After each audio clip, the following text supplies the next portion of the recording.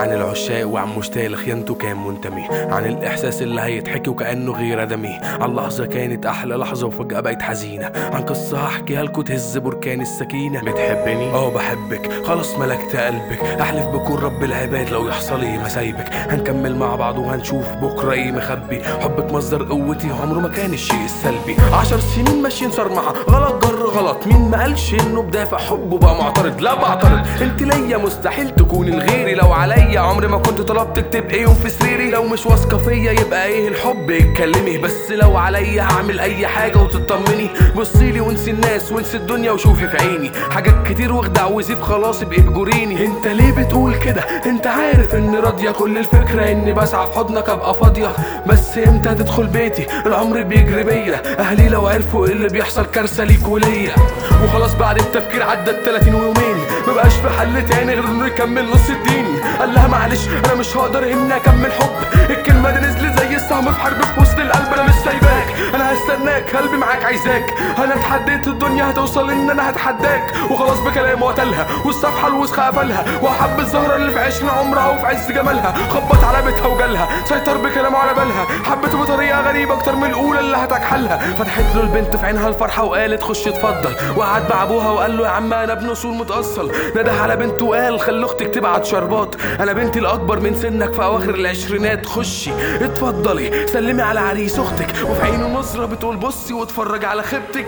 وفجأة صرخة من جوه صرخة تهز جبل، بصت في عيون ابوها بصة كسرت نفس الامل، قالت اهو ده اللي كسرني ابو ابني اللي ما شافش الدنيا، اموت عشان ابوه اوسخ من الكلب يبيع في ثانية. تسمح يا عم بكلمة؟ بنتك كانت بتخوني، اسألها ده ابني مين بجد، وارد تقولي اديني بنتك التانية وفي الحلال تقولي دور على الكبيرة وشوف في شقة مين تملي. ابوها رد هقتلك وخايف من الفضيحة، وفي نفس الوقت عارف ان بنته مش صريحة. اخرج من بيتي مش هقتلك، انا هقتل بنتي، انا همسح عار واخلص كل طار بيمس عيلتي. البنت هربت جريت من البيت في لحظة، والقصة اتقفلت بس لسه هحكي تاني غلطة. الدور على الصغيرة اللي بتحبه جدا، قعدت تفكر في اللي كان يمكن عايزني، يمكن ابوها صابه الشلل هيموت ده شيء محتمل، مفيش عريس يتجوز اخت خاطية وراح الامل. فرجعت تفكر فيه وتحن لصوته تاني، بدأت تكتب الرقم واحدة واحدة وتبني اماني. جرس اهو رد، اقول له ايه مش عارفه، اقول له انا بحبك ولا اقول له منك خايفه.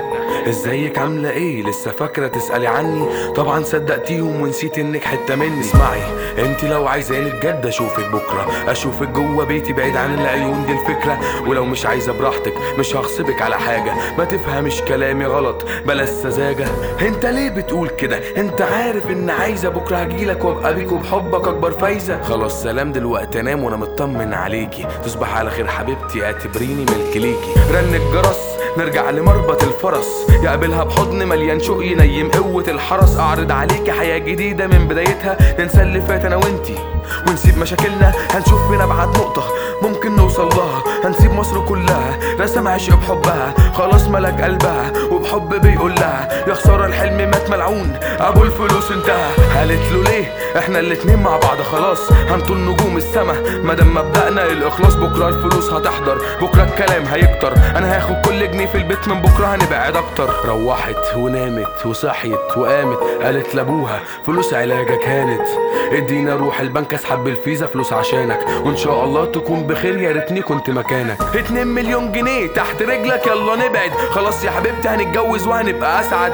خلينا هنا بس يومين 3 مثلا، كم يوم وسمعت خبر يكسرها فعلا.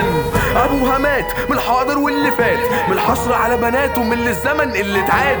وفجأة غاب الحبيب مرجعش الشقة دي، دخل عليها واحد قال لها هدفع اليومية. الشقة دي مفروشة والبي مأجرها مني، سمعت كلامه زي صدمة تقول يا رب عني. خلاص خلصت حكايتها، خلاص خدت قرار، خلاص هتبقى كافرة هتموت بالانتحار. اهدي الحكاية ودي القصة اللي بكت وبالارض. نصيحة ابعد عن كل اللي اسمه عرض، كم الف قلب اتكسر تحت مسمى نصيب وقدر. كم بنت سلمت نفسها ودموعها كانت مطر، ده حكاية كل شاب وكل بنت في مجتمع الشمال. وكما تدين تدين الحال هيبقى الحال. عجبتك القصة لما اترمت على الارض، وهقول نفس النصيحة بعيد عن كل اللي اسمه عرض.